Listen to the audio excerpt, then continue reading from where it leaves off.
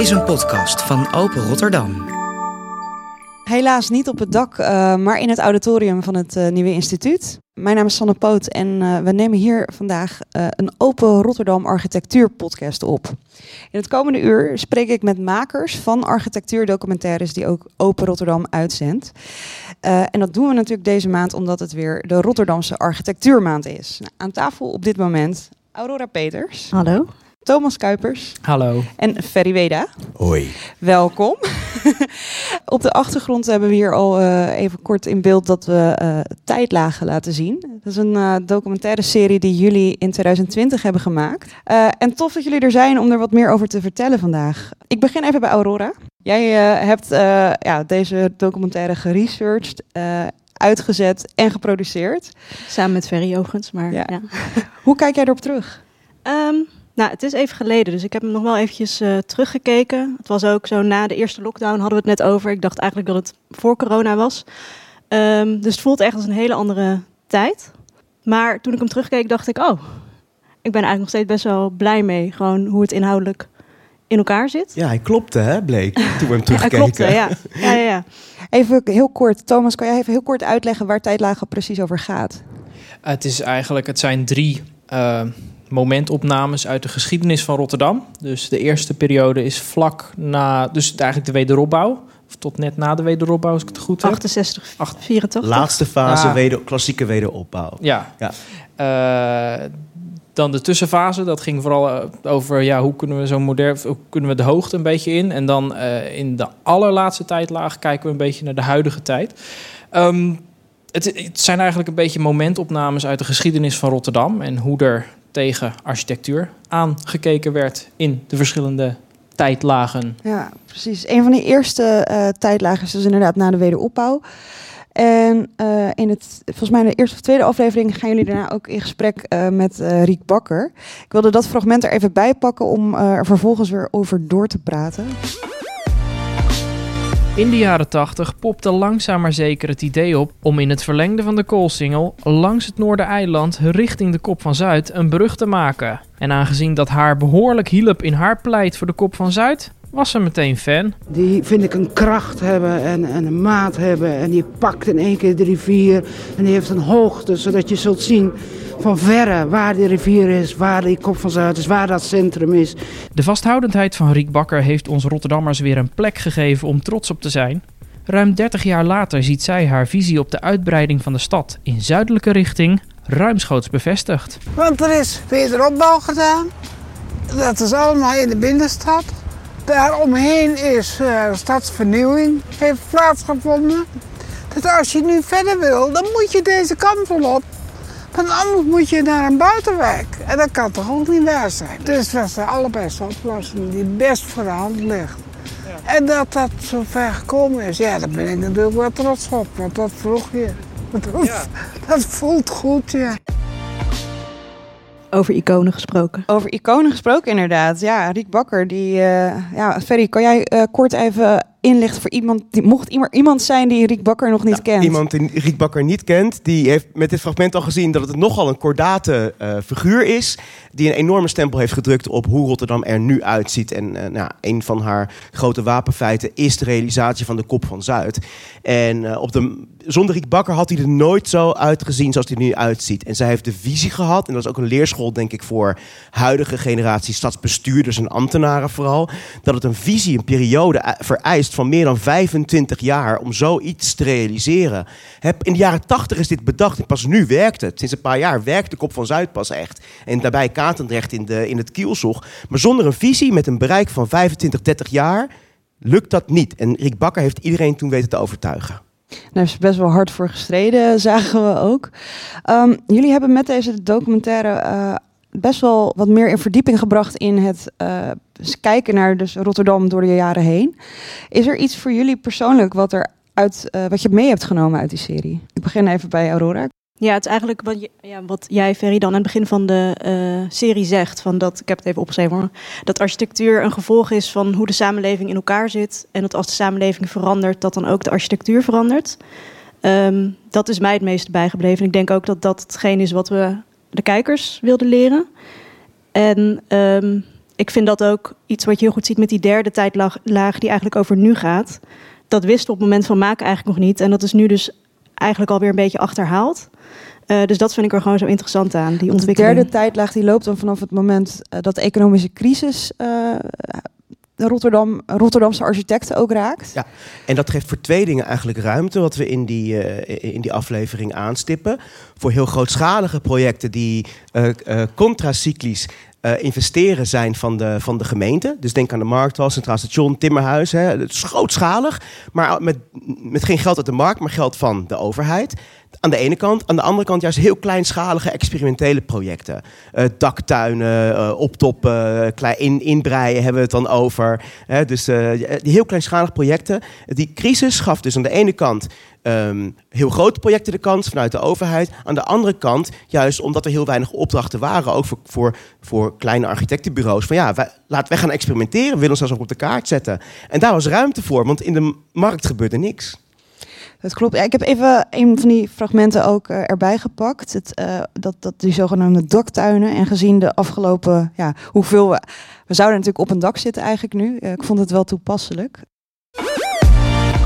Ja, hier zouden zo ongeveer 5-6 mensen kunnen wonen, ook op het andere deel van het dak. En dan deel je dus de buitenruimte samen. En huisjes zijn ongeveer zo groot als deze twee samen. Eén zo'n huisje staat voor een oppervlakte van 20 vierkante meter. Lekker klein dus. En dat is trouwens ook helemaal de trend, hè? Tiny houses.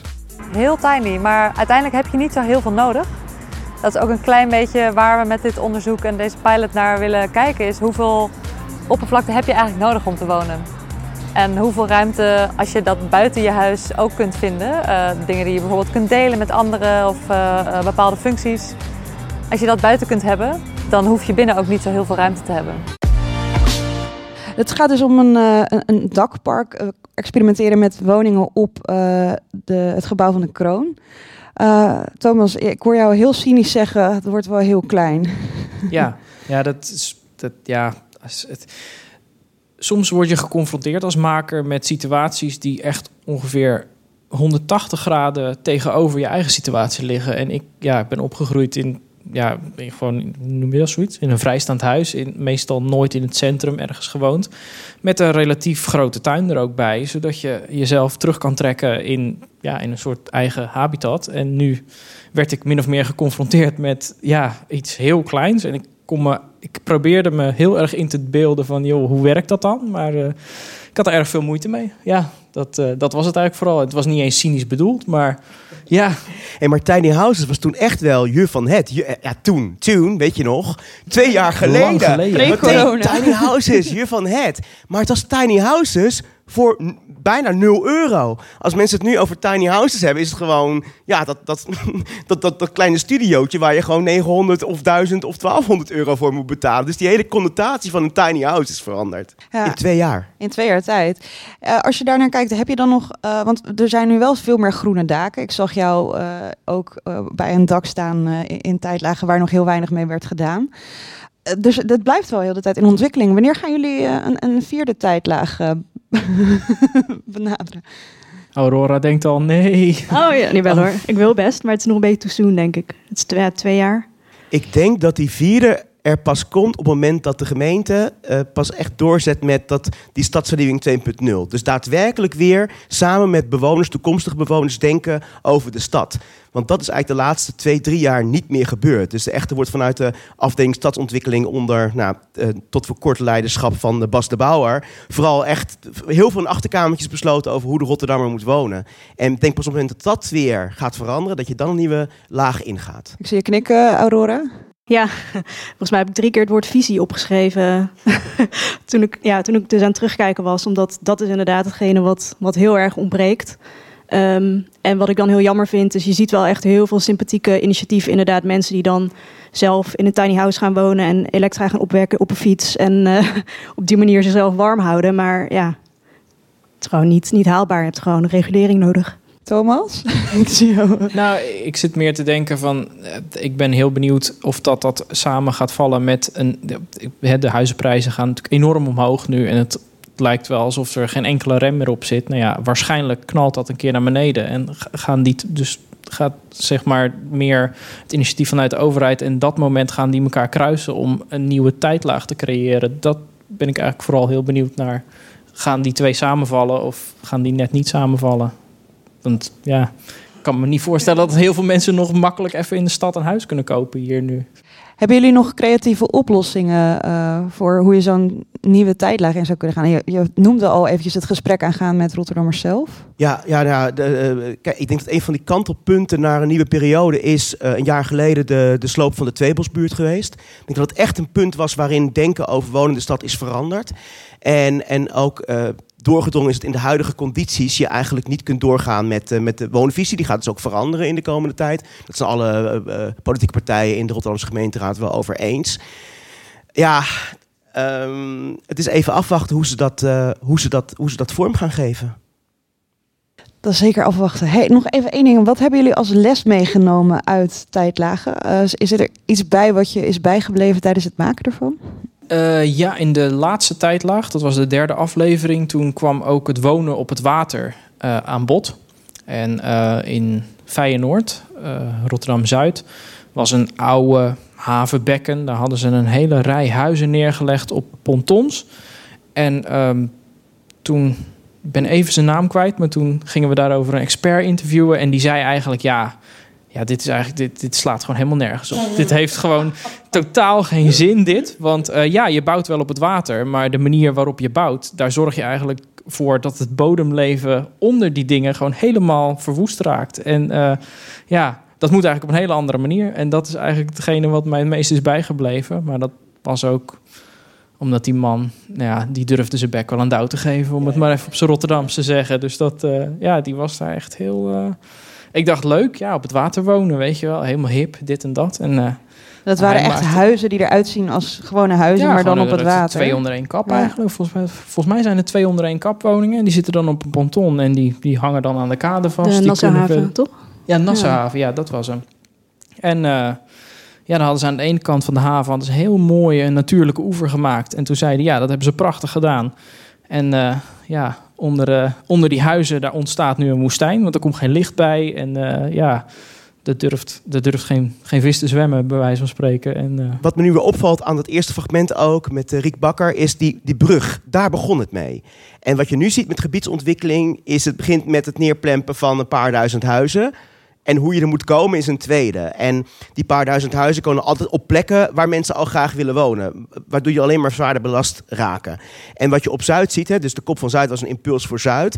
Wat je tegelijkertijd hebt gezien de afgelopen 4 jaar... is dat daar niet de wijken worden verdicht. Dus meer huizen per hectare. Maar juist wijken worden ruimer gemaakt. Want er zijn de woningen aan het samenvoegen. Nou, volgens mij is de oplossing, die begint met een verbinding. Met hoe kom je er? Dan komt vanzelf die markt wel. Als je gelooft in de markt, dan moet je dat ook faciliteren. En dan moet je zeggen, oké, we beginnen nu. We gaan alles op alles zetten als gemeente om een nieuwe metrolijn aan te leggen. En niet beginnen met is 20.000 woningen neerplempen. Dus even nadenken over de mobiliteit en de infrastructuur. We gaan daar zeker straks ook nog een keer op terugkomen in het behandelen van een andere serie. Thomas, ik wil je even voor nu bedanken. We gaan even een wisseltruc doen. Want Thomas maakt even plaats voor Itam. En dan zoomen we in op een andere serie van Open Rotterdam. Itam Teeseling, Ferdy, Weda en Aurora Peters hebben ook samengewerkt aan een documentaire serie. Innovatieve architectuur. Die is nog iets meer pre-corona, uit 2019. En in deze serie zoomen jullie in eigenlijk op alle... de naam zegt het eigenlijk al, gewoon alle innovaties in de Rotterdamse architectuur. Wij hadden de minst poëtische naam volgens mij van alle series die hier voorbij komen. Het is wat het is. Het is wel een heel duidelijke naam. We weten wel gelijk waar het over gaat. Hoe kijk jij terug, Itam, op het maken hiervan? Ik vond het interessant. Veel geleerd, omdat Ferry aan mijn zijde stond in deze serie eigenlijk als presentator en expert. Het ging dus over, vooral in de geschiedenis, hoe die innovatieve architectuur, wat dat de stad kon brengen eigenlijk. En ook in relatie tot nu, met de Markthal. We hebben gekeken naar de Maastunnel, de lijnbaan hebben we gekeken. Interessant, maar wat mij het meest bij is gebleven is ook de binding die mensen hebben met die bouwsels eigenlijk. Dat vind ik heel erg leuk. En dat lijkt me ook iets typisch Rotterdams of zo, heb ik het idee. Dat mensen echt een gevoel bij hebben. Dat vond ik wel heel erg leuk. Dus, ja. Ja, en Aurora, hoe ga je eigenlijk aan de slag met zo'n onderwerp? Want hoe zijn deze series ontstaan? Ja, in dit geval lag er al een idee, zeg maar een insteek voor wat we wilden gaan doen. Dus we wisten van, oké, we moeten iets gaan doen met innovatieve architectuur in Rotterdam. Vers Beton schreef een 3-tal verhalen. Dus dat was een gewoon hele fijne richtlijn om vanuit te werken. Dat je gewoon weet van, oké, bij deze verhalen moet een beetje een samenhangende documentaire gemaakt worden. En op basis daarvan bepaal je gewoon van, oké, we pikken deze gebouwen eruit. Gebruikers zijn belangrijk. Je gaat mensen bellen. Volgens mij heb ik ook nog wel gewoon random uit het telefoonboek gekeken van, oké, deze mensen wonen in deze straat. Ik ga eens even bellen. Misschien willen ze meewerken. Goed. Dus ja, gewoon met zoveel mogelijk mensen in gesprek. Ja, en Ferry, er wordt al even gezegd dat jij expert bent. Je hebt een geschiedkundige achtergrond. Ja, klopt. Ik heb geschiedenis gestudeerd en historische letterkunde. Een heel ander verhaal, maar dat gaat wel. Ik ben uiteindelijk afgestudeerd op grote verrassing. Dat verwacht je niet van de Rotterdam Expert. Op 17e eeuwse teksten. Die eigenlijk over heel veel Nederlandse plekken gaan. Maar daarin heb ik wel heel erg me toegespitst op hoe identificeren mensen zich met hun omgeving. En dan zie je dat er heel veel overeenkomsten zijn met hoe mensen zich in de 17e eeuw associeerden met hoe hun stad eruit ziet en nu. Dus dat is denk ik wel grappig om te weten voor de toeschouwer en luisteraar. Zeker leuk. En ik wilde eigenlijk even beginnen ook weer met een kort fragment uit jullie docuserie. En dat gaat over de Maastunnel. Nee, ik vind het echt een gigantisch mooie tunnel. Het is van de tijd en hij doet het nog steeds. Ik vind hem wel leuk. Ja, net als nog een paar van dit soort mooie dingen in Rotterdam. Ja.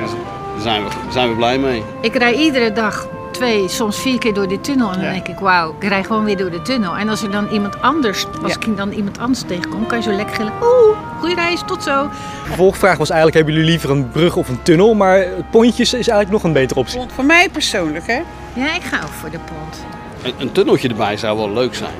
Ja, het moet weer een icoon van de stad worden. Waar je hem ook neerlegt. Het moet een icoon worden. Zeker als je dus een stadstunnel maakt, hè? Nou, als je het aan mij zou vragen, dan zou ik leren van de Maastunnel.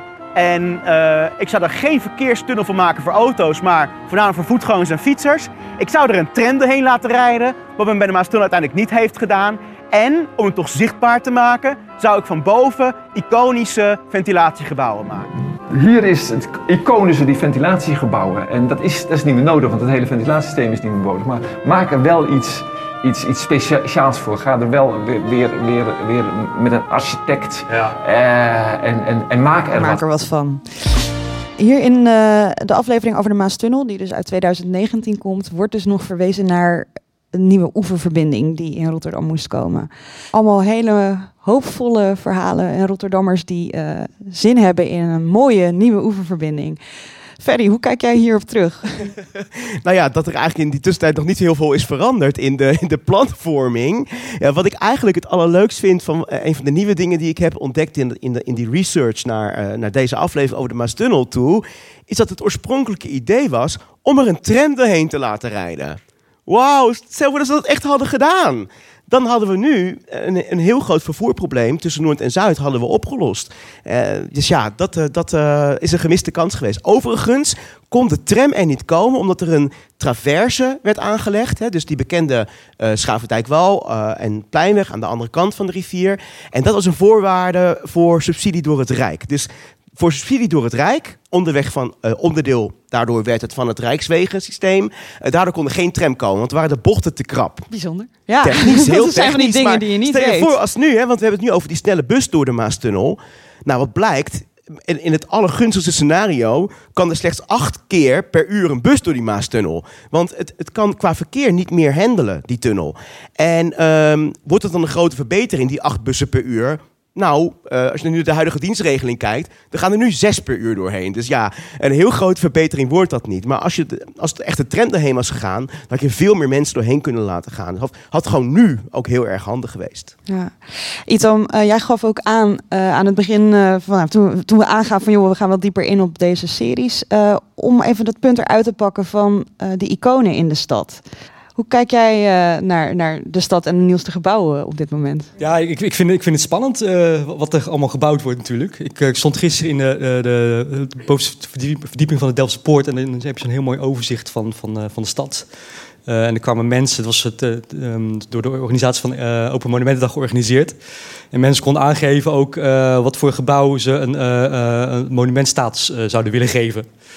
En ik zag dat heel veel mensen dat best wel moeilijk vonden ook eigenlijk. Maar het geeft wel een beetje het belang aan van het maken van iconen volgens mij. Want het hangt een beetje samen, die binding die mensen ermee hebben en dat het een iconisch gebouw is. Dat lijkt een beetje ook in de serie. Ik weet niet of het echt zo is hoor. Maar dus het lijkt dat het toch wel belangrijk is, denk ik. Ja. Aurora, hoe kijk jij terug op de aflevering over de Maastunnel? Nou ja, vooral de binding die mensen ermee hebben. Dus ik ben het wel mee eens van het moeten iconen zijn, maar ik vind wel dat de gebruiker centraal moet staan daarin. En als de mensen het dan omarmen, dan kan het een icoon worden. Dat denk ik. En dan hebben we ook nog, als we het hebben over innovaties in de stad, hebben jullie ook nog gekeken naar het zogenoemde inbreien en optoppen. Kleine gebouwen die eigenlijk gewoon kolossen worden als een architect erop losgaat. Architect Joost Kuhne die er meer over vertelt. Wat ik het liefste heb is een onooglijke, lelijke plek. Waarvan ik denk, nou, als we daar wat neerzetten, dan knapt die gigantisch op. Architect Joost Kuhne is met zijn bureau zo'n beetje de pionier van inbreien en optoppen in Nederland. Hij heeft inmiddels vele projecten op zijn naam staan, maar zegt dat het steeds lastiger wordt om zulke kleinschalige optop- en inbreiprojecten in Rotterdam uit te voeren. Nou ja, in de crisistijd waren het een van de weinige panden waar aan gebouwd werd. Ja. Het heeft natuurlijk in Rotterdam even echt zo goed als stilgelegen, de hele bouwerij. Nou, als je dan een pandje uit de grond weet te trekken, dan krijg je wel aandacht. Het wordt nu vooral gericht op kwantiteit, geloof ik. Hè? En een groot gebouw, de hoogte in. Hoe kijk je daar tegenaan? Nee, dat begrijp ik. Ik bedoel, als ik zelf 5 torens zou moeten maken, dan kan het ook best zijn dat ene pandje een beetje een stiefkindje wordt. En dat is gevaarlijk. Ja. Want het zijn heel belangrijke plannen voor de stad. Het houdt de stad levendig. Het zorgt ervoor dat mensen de moed erin houden. Het zijn eigenlijk de populairste bouwrijtjes van Rotterdam. Juist die kleintjes. Topquote natuurlijk waarmee hij begint. Dat hij het liefst onooglijke gebouwen pakt in de stad. Hebben jullie er een paar waarvan je denkt, daar kan wel iets mee ingebouwd en opgetopt worden? Ja, daar overval je me een beetje mee. Snap ik. Ik zou het niet zo snel weten. Misschien jij nog? Dak van de Bijenkorf. Die komt ook langs. Ja, wat leuk is dat je moet het is een heel technisch verhaal ook van wat kan een gebouw eigenlijk handelen in lelijk Nederlands. Hoeveel kun je er bovenop bouwen? En dan is het grappige eigenlijk dat hoe ouder een constructie is, hoe meer die kan leiden. Dus dat is een goed voorbeeld, de Hofpleinlijn. Dat is een van de eerste betonnen gebouwen van Nederland geweest, bouwwerken.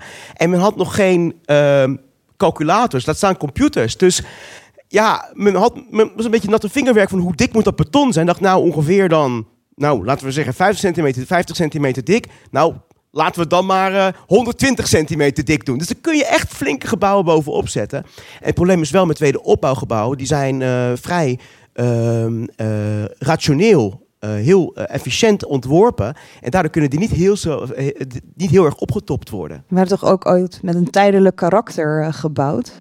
Ja, klopt. En bij inzien best slecht eigenlijk. Want beton heeft een enorme impact op het klimaat. Het is, de fabricage van beton is een enorme belasting op CO2-uitstoot. En het is heel moeilijk om betonnen gebouwen te hergebruiken. Tenzij ze daar echt voor zijn ontworpen. Bepaalde gebouwen met een betonnen skelet kan het makkelijker. Maar in feite zie je heel vaak dat er een tunnelbouw is toegepast. En dat zijn van die standaard galerijflats en zo. En die kun je eigenlijk heel moeilijk hergebruiken. Anders dan waarvoor ze bedoeld zijn.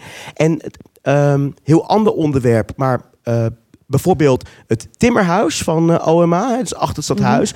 Dat is echt ontworpen, niet met een betonskelet, maar met een staalskelet. Ontworpen om flexibel te kunnen worden gebruikt in de toekomst. Dus die flexibiliteit, dat vind ik iets waar meer architecten rekening mee zouden moeten houden.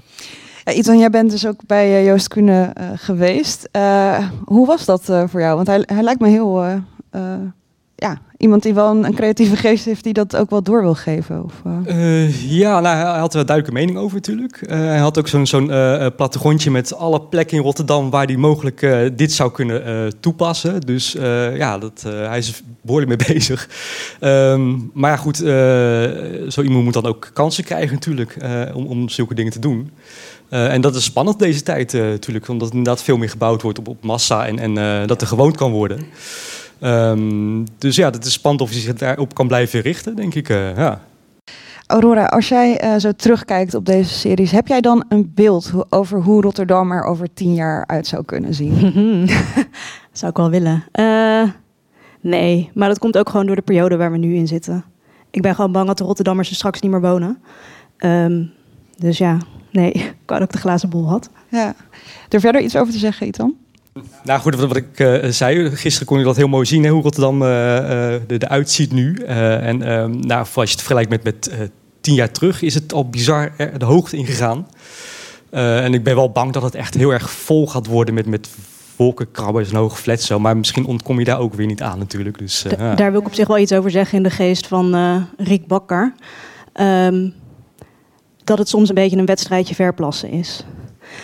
En ook daar weer visie. Ja, dat is gewoon nodig. En vermogen om te kunnen samenwerken. Dat is wat ik me herinner van de gesprekken die ik had met Joost Kuhne. Ik zeg, hoe heb je het nou? Het kost ontzettend veel tijd om met al die partijen te spreken. Want je moet zoveel neus dezelfde richting op krijgen. Hoe heb je dat geleerd? En toen vertelde hij het.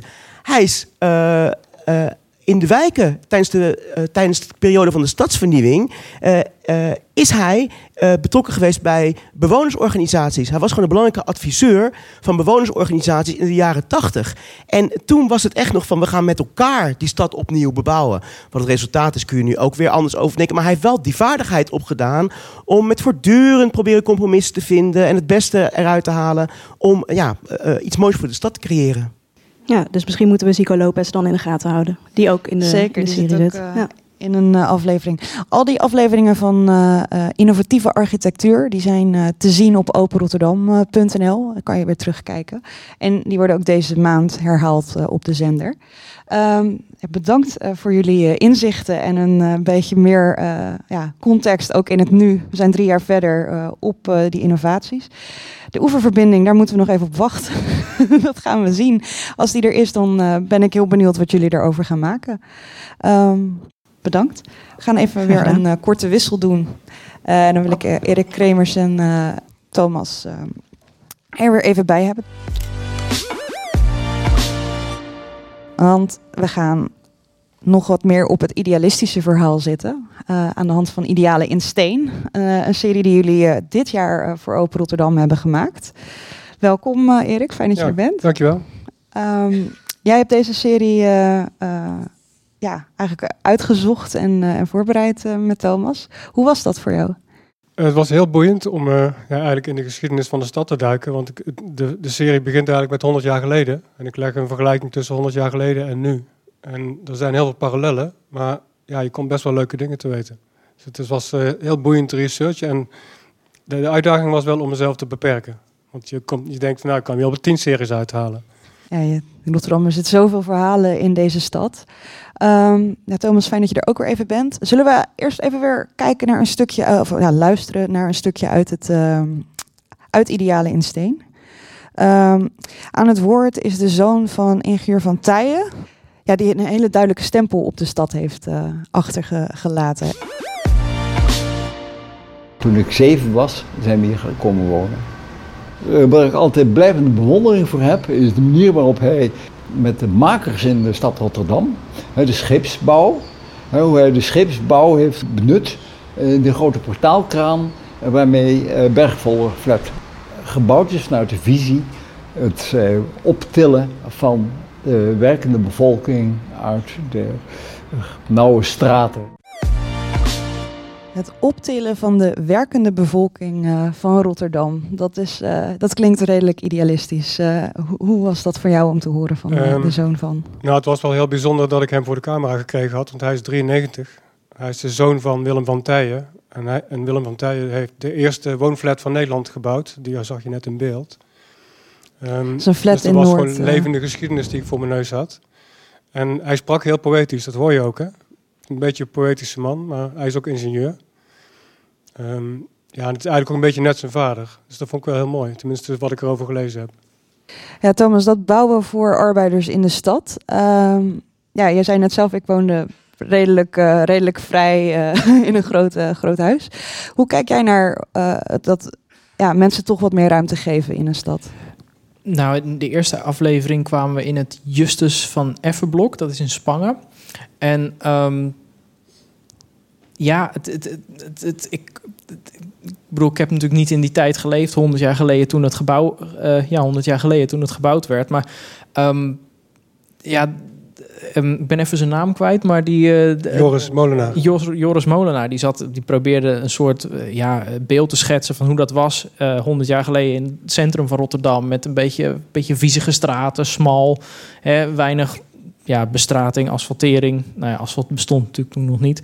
Maar dat, ik op een of andere manier kon ik me heel goed indenken dat dat niet echt heel plezierig wonen was. En dat als je dan naar je werk gaat en je maakt dan een werkdag van 12 uur of zo en je moet dan daar weer naartoe terug, dat je ook niet echt heel productief bent. Dus ik kan me wel voorstellen dat als je dan de kans kreeg om bijvoorbeeld in het Justus van Effenblok te komen wonen, wat voor die tijd volgens mij echt een enorm modern woonblok was.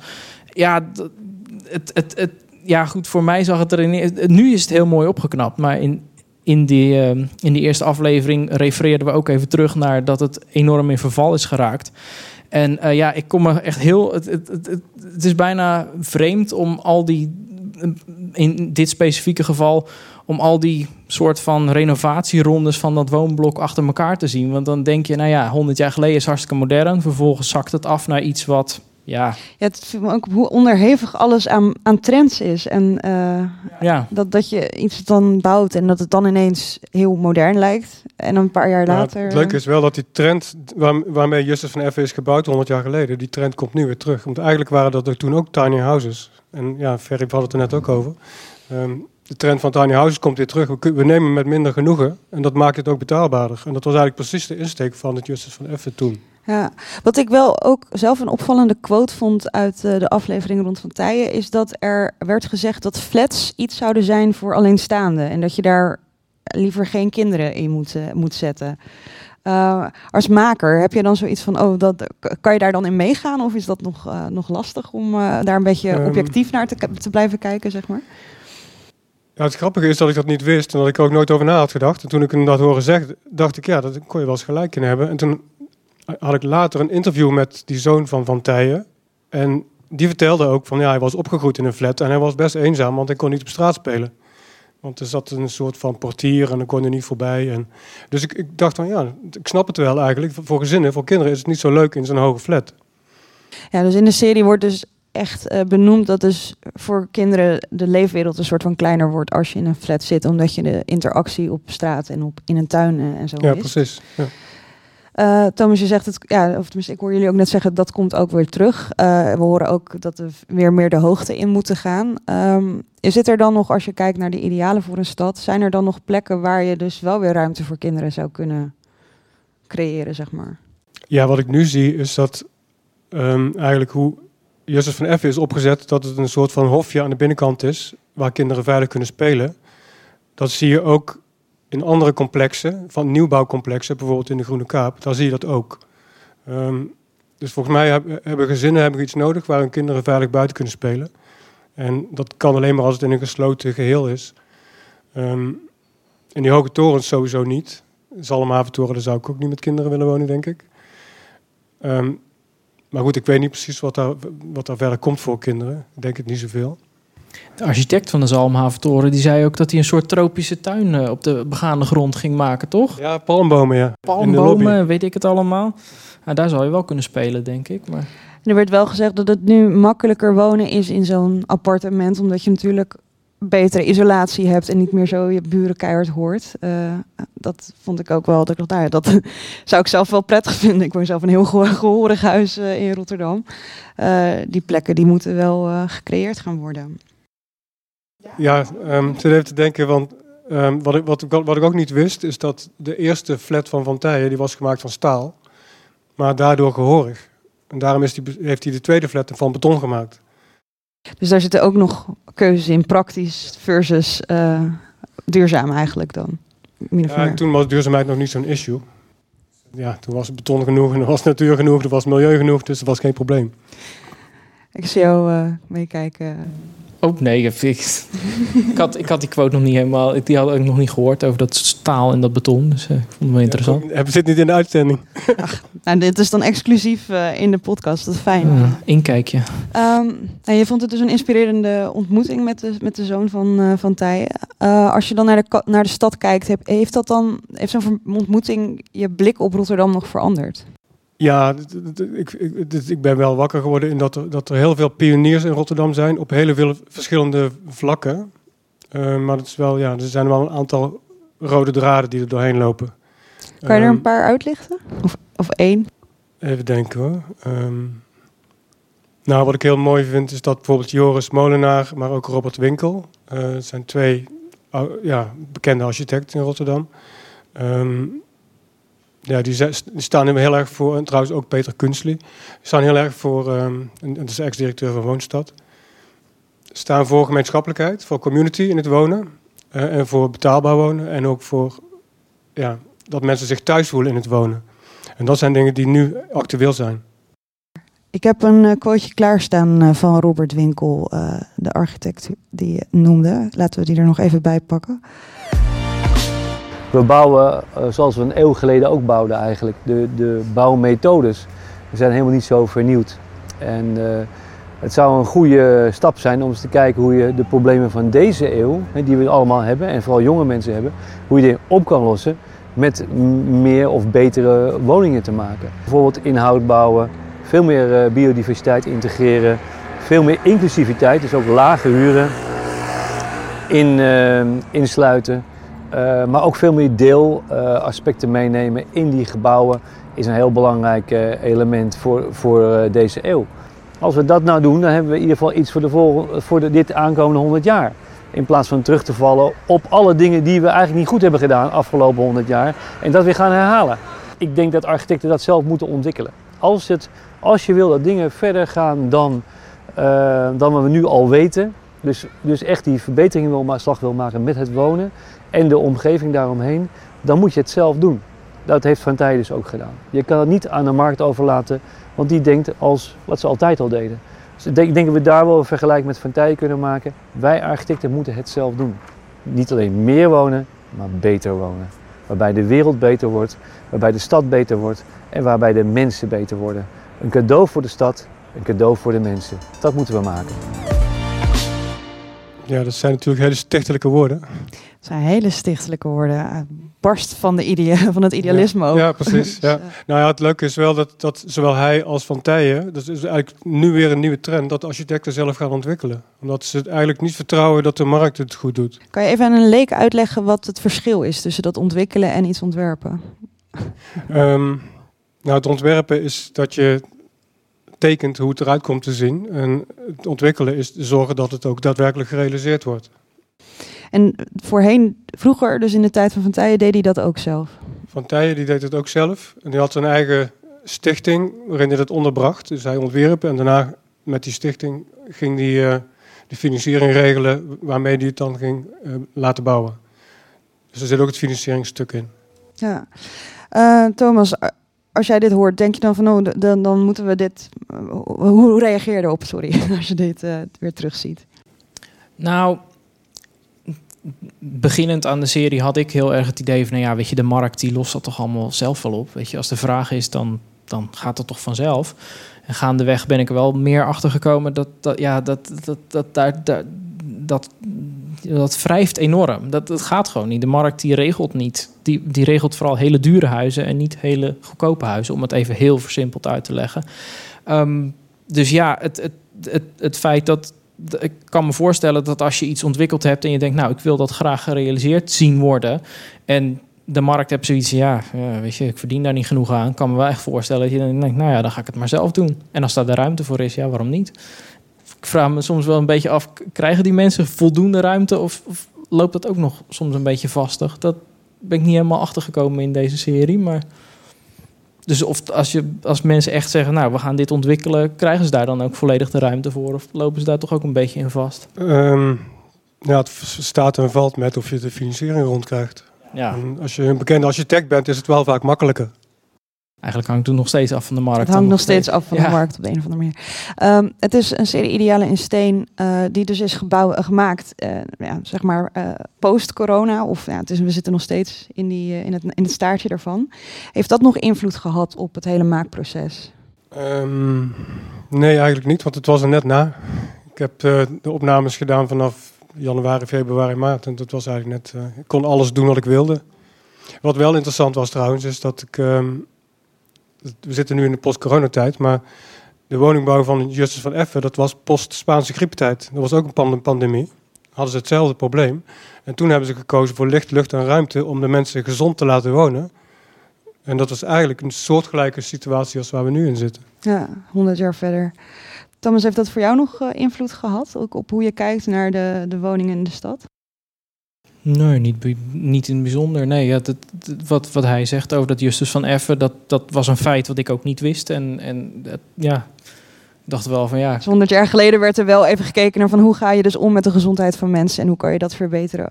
Ja, ja, dat zit ook in de serie. Maar natuurlijk, er heersten allerlei ziektes, omdat er opeens 500.000 mensen naar de stad toe kwamen, omdat de stad en de haven heel snel groeiden. En die mensen hadden allemaal slechte woningen, dus die werden allemaal ziek. En toen dachten eerst de industriëlen van ja, we moeten voor de arbeiders gaan bouwen. En later dacht de stad van nee, wij moeten het gaan doen. Toen is de stad zelf ook gaan bouwen, de gemeente.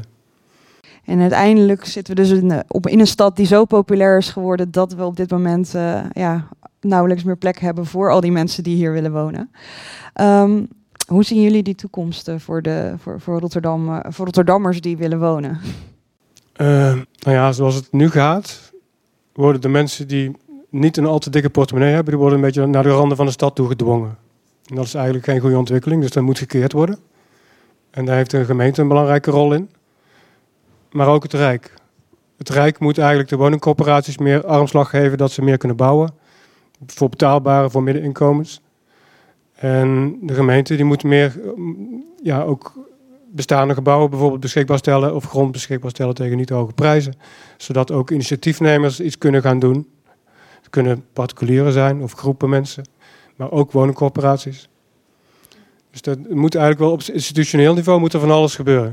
Er moet een hand van de staat of van een partij in komen om dat te reguleren. Iets meer reguleren. Ja, er moet meer de samenwerking tussen de markt en de overheid is er wel, maar de overheid is een beetje te zwak. Dus je moet eigenlijk weer meer de regie nemen. Hoe zie jij dat, Thomas? Want ik hoorde je met je geloof in de vrije markt. Nou, dat klinkt wel heel dramatisch, gelijk op deze manier. In de laatste aflevering hebben wij... Ja, ik val altijd over zijn naam. Het is een Franse naam, Jean-Baptiste Benraad. Heb ik hem nou goed of niet? Nee. Alweer niet, ja. Hij is ook met mijn voice-over. Mm-hmm. En hij heeft 25 keer die naam ingesproken en dat was nog niet goed. Heb ik gezegd, kun je het nog een keer doen? Dat is heel dramatisch. Maar het is Jean-Baptiste Benraad. Jean-Baptiste Benraad. Die was eigenlijk heel duidelijk. Die heeft gewoon gezegd, het is allemaal hartstikke leuk die vrije markt, maar het wordt echt tijd voor meer corporaties. Want voor de markt is het alleen maar interessant om huizen vanaf $1 miljoen of zo neer te leggen. Dat is een beetje, dat heeft allure, dat heeft status. Dat werd eigenlijk ook een beetje bevestigd door Diederik Dam, de architect van de Zalmhaventoren. Daar stonden we op een gegeven moment een beetje mee te interviewen en te praten. En toen maakte Erik een opmerking over van weet je, er zitten hier toch helemaal geen sociale huurwoningen in dit gebouw. En toen flapte er eigenlijk bij Diederik Dam uit, ik bedoel, je hoeft toch ook niet altijd maar aan sociale huurwoningen te denken. Je mag toch ook wel eens een keer gewoon een mooi gebouw neerzetten. En toen, dat viel me een beetje op dat ik dacht... ja, het lijkt wel alsof hij nog vastzit in de tijd van... vooral grote gebouwen neerzetten. Hè. Het was een beetje net na de crisis. Er moet vooral veel gebouwd worden. Er moet status gebouwd worden, alles.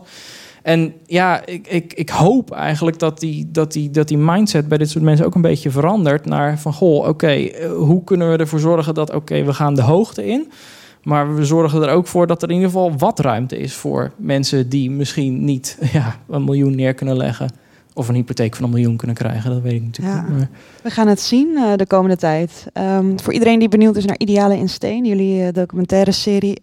die is ook terug te kijken op openrotterdam.nl. Enorm bedankt voor jullie komst. Hebben jullie nog wat toe te voegen? Of hebben we zoiets van, mocht je nog een uitsmijter hebben... waarvan je denkt, dit moet ik echt nog even kwijt... als we het hebben over wonen in Rotterdam?